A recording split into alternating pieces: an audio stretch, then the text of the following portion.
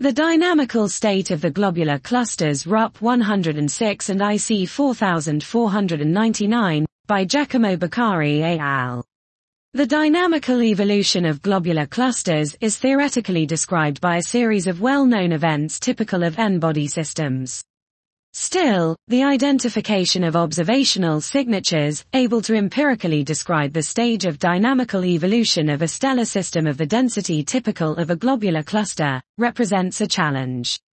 In this paper we study the dynamical age of the globular clusters RUP 106 and IC 4499. To this aim, we study the radial distribution of the blue straggler stars via the A+ parameter and of the slope of the main sequence mass function.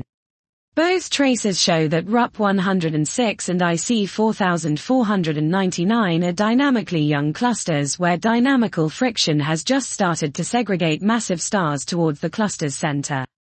In fact, we observe that the blue straggler stars are more centrally concentrated in both clusters than the reference population.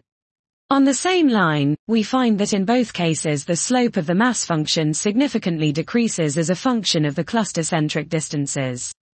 This result provides additional support for the use of the radial distribution of the blue stragglers as a powerful observationally convenient indicator of the cluster dynamical age.